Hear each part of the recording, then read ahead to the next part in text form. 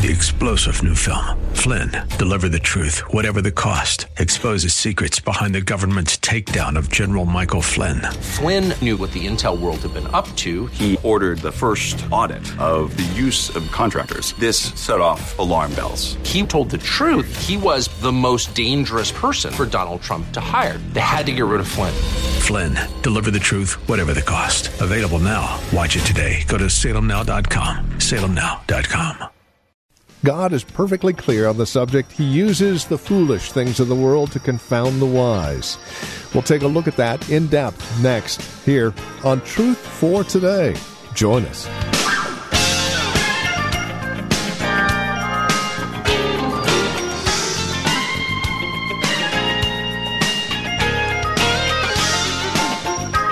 When you want to see God's power on display, look for something that's inadequate, someone that's foolish. You'll probably find it there. Hi, and welcome to today's broadcast of Truth for Today. Pastor Phil Howard takes us back to 2 Corinthians as we focus in on the human inadequacy, the conduit for God's power. Make it a point to join us and be encouraged, especially if you find yourself rather inadequate. That's when God seems to work the best. With today's broadcast of Truth for Today, here's Pastor Phil Howard. I heard a lecture that Alistair Begg gave at a seminary a while back on this theme. I'm sure many things that I will be saying that sounds terrific. He's bled into me. He did a marvelous job. But I happened to be in the very book that he was preaching and bringing out, Human Inadequacy, the Conduit for God's Power. It goes this way in church work. You see it all the time. You have two extremes. You've got the people who say, I couldn't do it. I'm not able. I'm not that talented. I'm not that gifted. Or I find people, I've been so bad. I've done so many wrong things. Or I'm so unworthy. And they keep on. The feeling unworthy is one thing. It might be a sign of humility. But it can go to the point, God can't do anything with me. You just don't know how inadequate I am. Or you go to this other extreme of perfectionism. Always, no matter how much or how good you are, it's never quite good enough. Because it has to be nearly perfect, because you're a perfectionist. And it's got to be this way. Or you got someone groveling over here, unavailable. I can't. I don't have the talent. I don't have the whatever. And pretty soon you're caught in this dilemma. Am I saying I'm so inadequate, I'm not available? Or I'm so good that I'm being shelved by God because I've got pride? What is the biblical way we should approach this? Excellence in the Bible is not the elimination of human inadequacy. Excellence in the biblical scheme is not the elimination of human inadequacy, but the divine empowerment of inadequate people. Biblical excellence is not the elimination of human inadequacy, but the divine empowerment of inadequate people. Amen. So everybody in this building is inadequate to do what God is calling them to do. Inadequacy, if you look at a dictionary, it says this: incapable of doing the task before me. That's what the meaning is. Now, let's get the Apostle Paul and what's going on. He's in 2 Corinthians, and now in chapters 10 through 13, he's coming all out to address his critics who are false apostles. They're emissaries of Satan. They're trying to rob you from the gospel, rob you from Christ. And so he is, as it were, frustrated with them parading all their credentials, parading all their success. They're kind of health and wealth guys. They say that Paul says, I gave up even being paid. Well, in the Greek world, that means you didn't say anything worth being paid, because you were measured by how big an honorarium you got on the kind of speaker you were. Great speakers demand great salaries.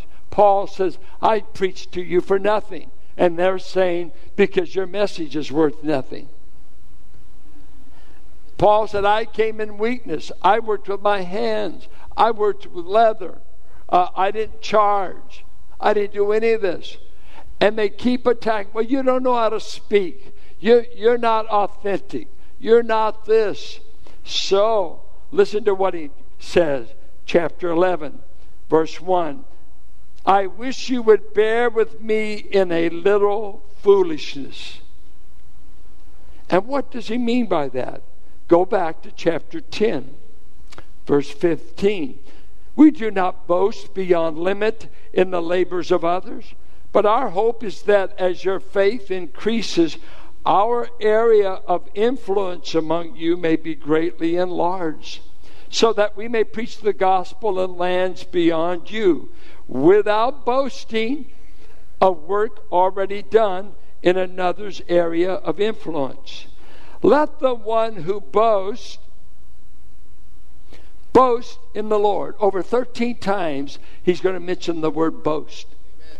That's going to be a leading theme. If we boast, we're going to boast in the Lord. Okay. For it is not the one who commends himself who is approved, but the one whom the Lord commends. It's not your press release about how great you are that will ultimately win the day. You cannot promote yourself and Jesus Christ at the same time. It's not him who commends himself that is approved of God. I'm a great preacher. Oh, you are? According to you, who? I had a preacher friend of mine that he was riding home from church, and he was telling his wife there wasn't many great preachers, and he said, I can only think of about 5 of them. And his wife said, well, I think there's one less than you're thinking.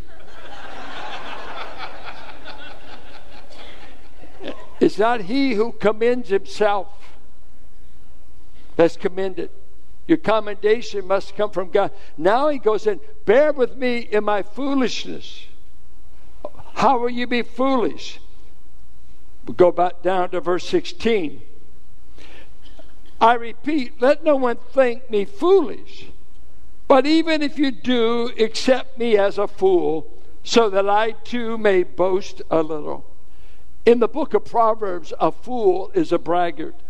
A fool boasts of himself. So Paul said, I'm telling you, I'm going to act like a fool because I'm going to start giving you my credentials. I want to start telling you. And he said, what I am saying with this boastful confidence, I don't say it as the Lord would, but as a fool. You see that? Verse 7, I know what I'm going to do right now is really foolish. I shouldn't even have to do it. What are you saying? Well, since they boast about the flesh, I too will boast. For you gladly bear with fools, these false teachers, being wise yourselves. For you bear it if someone makes slaves of you, or devours you, or takes advantage of you, or puts on airs, or strikes you in the face. To my shame, I must say, we were too weak for that. Can you sense the outrage and the sarcasm? We wouldn't slap you. We wouldn't hurt you.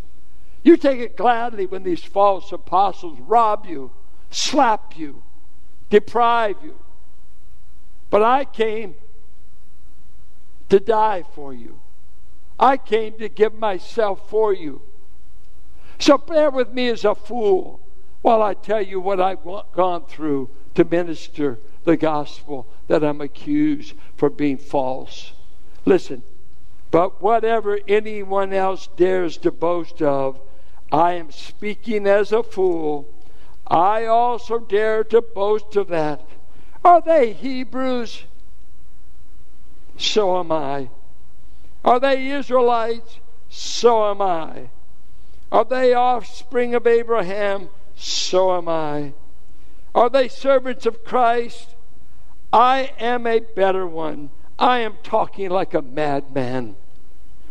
With far greater labors, far more imprisonments, with countless beatings, and often near death. 5 times at the hands of the Jews, the 40 lashes less one. The law said you could give a man 40 lashes in a beating. But if you exceeded it by 1 stroke, then they could beat you. So they learned to do the 39 to cut allowance. So it's nearly 200 lashes put on his back, of which many times you would die under 1 lashing. 5 times. 3 times I was beaten with rods. Can you imagine? Whatever the rod looks like. I don't know if shepherd's rod, but imagine just a group of men weighed in on you with clubs. This is a gospel preacher. I'm telling you what I've gone through to make Christ known, and you're calling me false? What have any of us gone through? Once I was stoned. That was at Derby. I can't imagine. I can't imagine. How does a man survive a stoning? Stephen didn't. 3 times I was shipwrecked. A night and a day I was adrift at sea. Had to be holding on to a log or something. No life preservers in those days. I've been on frequent journeys in danger from rivers, danger from robbers, dangers from my own people, danger from Gentiles, danger in the city, danger in the wilderness, danger at sea, danger from false brothers, in toil and hardships, through many a sleepless night, in hunger and thirst, often without food, in cold and exposure. He asked Timothy to bring him something to keep him warm while he was in prison. Apart from the other things, there is the daily pressure on me of my anxiety for all the churches. I thought you weren't supposed to worry. Same word, care, anxiety. Same word, Philippians says, don't be anxious about anything. Paul said, I'm just telling you, part of all of my suffering is I can never keep the church off my mind. I'm always got the church. Well, what do you mean, Paul? You worry. What are you worried about in churches? Listen to what he says. Who is weak? This is my worry. Who is weak? Who's being seduced into sin? Who's being seduced away from the gospel?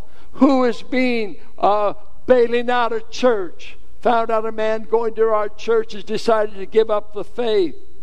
Should I care or not care? Big deal, just get a replacement. No, if he gave up the faith, he's going to lose his soul. Who is weak and I'm not weak? Paul said, I carry this. I started church in Ephesus, started church in Corinth, I started church, but I've got all these churches every day, they're on my mind. And I'm going down the list. Who's weak? Who's being picked off? Who's giving up the faith? Who's fallen into sin? Who is discouraged? Who is beat up by the devil? Who is having conflict with a brother? Oh, it's a sleepless watch. Who is made to fall? And I am not indignant. That's what his daily care was. And don't most of us just want to go to a church, but I don't want to know any of its problems. I heard someone tell me here the other day, oh, that church is having trouble. And I looked at the guy and said, what church isn't having trouble? We're pastoring people in a fallen world. Every church is having trouble. Every church is under attack. Every church the devil hates. Come on, let's be praying for the churches. Don't compete with them. Pray for them. All churches are under conflict because we're in enemy territory. Do you care? No, I don't go to care. I go to get all my cares lifted. Only those who care can experience what Paul says. Now listen to what he says. Watch this. He's going to give you a theme right here. And this is what throws off. This moves him from the category of the fool. This is outrageous what he's about to do. This is the weakest thing he could have done. Are you ready? Verse 30. If I must boast, I will boast of the things that show my weakness. This is insane. Don't show the false apostles that you're weak. Don't show your enemy your vulnerable point. Don't tell another man you're weak. He'll take advantage of you. But he said, I will tell you, I am a weak man. Let me be the first to say it. No one does that wants to win and is proud. And then he says, let me tell you, even when I was in Damascus, they let me out over the city wall in a basket. You know what's amazing about that? Of all these sufferings, he winds up at Damascus. You know why? The last time you hear of Damascus in his life, he was taking an entourage of Jews to kill Jewish Christians in the city of Damascus.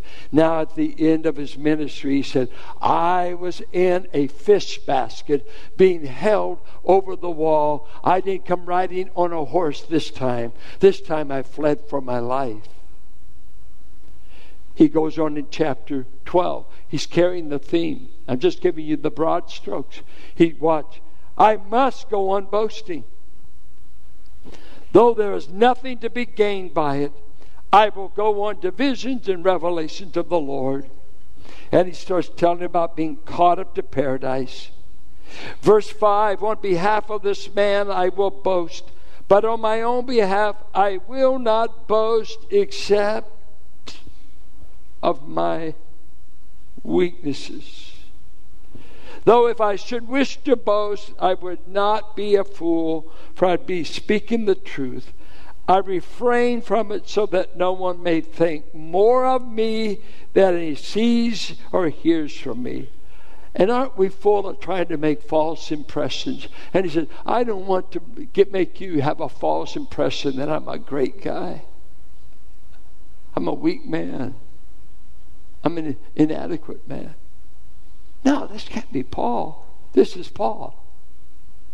2 Corinthians 3, 4, and 5. Who is adequate for these things? I am inadequate for them. But our adequacy comes from God. He says right up front, John Piper went to a graduation of a seminary, and the valedictorian of the class gets up. I want to give glory to God that having gone through this school, I am now adequate for ministry. And John Piper said he wanted to scream to him, said, son, you are not, never will be adequate. No seminary, no anything. I don't care if you're tested genius. You aren't adequate for this ministry. You got to get another source of power. And some of you say, well, I didn't go to school and I didn't this. I've been that. Quit telling God about your weakness and start trusting Him for His power. The power is sufficient for the inadequacy.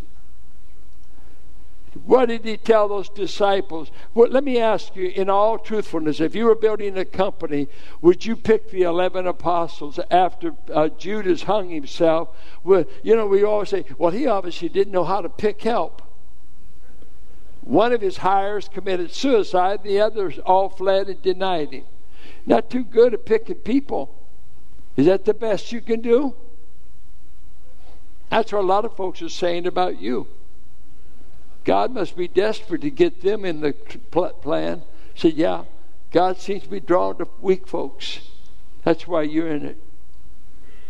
Not many wise. Not many. He didn't say not any. One blue blood lady said, thank God I was saved by a letter. If he had said not any, I wouldn't have got in. But he said, not many. Here's a man that says, look at, he tells about his thorn, and then he goes down here, and we'll look at this our next time. But he goes down to verse 9. And he's hearing this man share his weakness with the church. And he heard the Lord say, my grace is sufficient, let me add, for your inadequacy, for your thorn, for whatever. For my power is made perfect in perfect people. Where is it made perfect? Well, I wonder who that could be. Paul said, let's start with me. Therefore I will boast all the more gladly of my weaknesses. You're out of your mind, Paul. You don't tell people you're weak. They'll take advantage of you. I am telling you, I've always known I wasn't adequate for the job. But I'm operating off of borrowed power. So that the power of Christ, notice, my weaknesses, the power of Christ may rest upon me. For the sake of Christ, then, I am content with weaknesses, insults, hardships, persecutions, and calamities. For when I am weak, then I am strong. If you were to read 2 Chronicles 26 and the story of Uzziah, it says God was with him and he became powerful. But it says in 26:16, he grew and became powerful until he became proud. And then he entered into the priestly office and thought he could act like the priest, and he walked out a leper, and they finally had to put the king of Israel in a separate house, and he died as a leper. And he'd been the king for 52 years. He waxed great in power until he became proud of how powerful and how much success he had. I must say, my fear, and I warn, I'm a thorn in the side of every young preacher coming up in this church. Because you got to be humble when you're no good. And when we have to tolerate half of your sermons. I know. I was out there preaching when I had no business. I'll tell you what happened. The battle with pride started when I started getting better. And I started getting more bookings. And larger churches were calling me. And boom, boom. Pretty soon I said, man, I'm getting well known. Guess what? Then I was the most vulnerable to satanic attack. And that's when I need to fail a little bit. Every man needs to fail just enough to depend. Because I've seen them get up in the stratosphere and everybody, this is great, this is great. No, I always become fearful. What will they do with success? In the early days of this church, God blessed me by giving me Phil and Luella Ross. And when they came to this church, Westbury and Berkeley was having its struggles and was kind of going down. We were taking off like a wild blaze. It just young people being saved. The church was just growing. And she was a great cook, always had me over for apple pie. She was a wonderful woman. And she would always say, both she and Phil to the day they died, they said, Pastor, we're praying that the Lord will keep you humble. And sometimes I would get at their house and going through something. I said, could you cut it out? Would you pray he might protect me from the critics and this? I said, I don't have a chance to get proud. I got too many critics right now. They said, no. We've seen many a young preacher arise and diminish because pride got in them. And this is Truth for Today, the radio ministry of Valley Bible Church here in Hercules, and our teacher and pastor, Pastor Phil Howard. Thank you for spending time with us today. As always, it is a pleasure and a delight studying God's Word with you that we might mutually grow in our love and admiration for our Lord and Savior Jesus Christ. If you have questions about today's program, maybe you have a question about your own walk or relationship with the Lord, we would love to talk with you. No strings attached. Give us a call, and we'd be more than happy to answer any questions we can or pray with you. Our phone number is 855-833-9864. If you would rather write to us, here's our address, 1511 M. Sycamore Avenue, Suite 278. We're here in Hercules, the zip code 94547.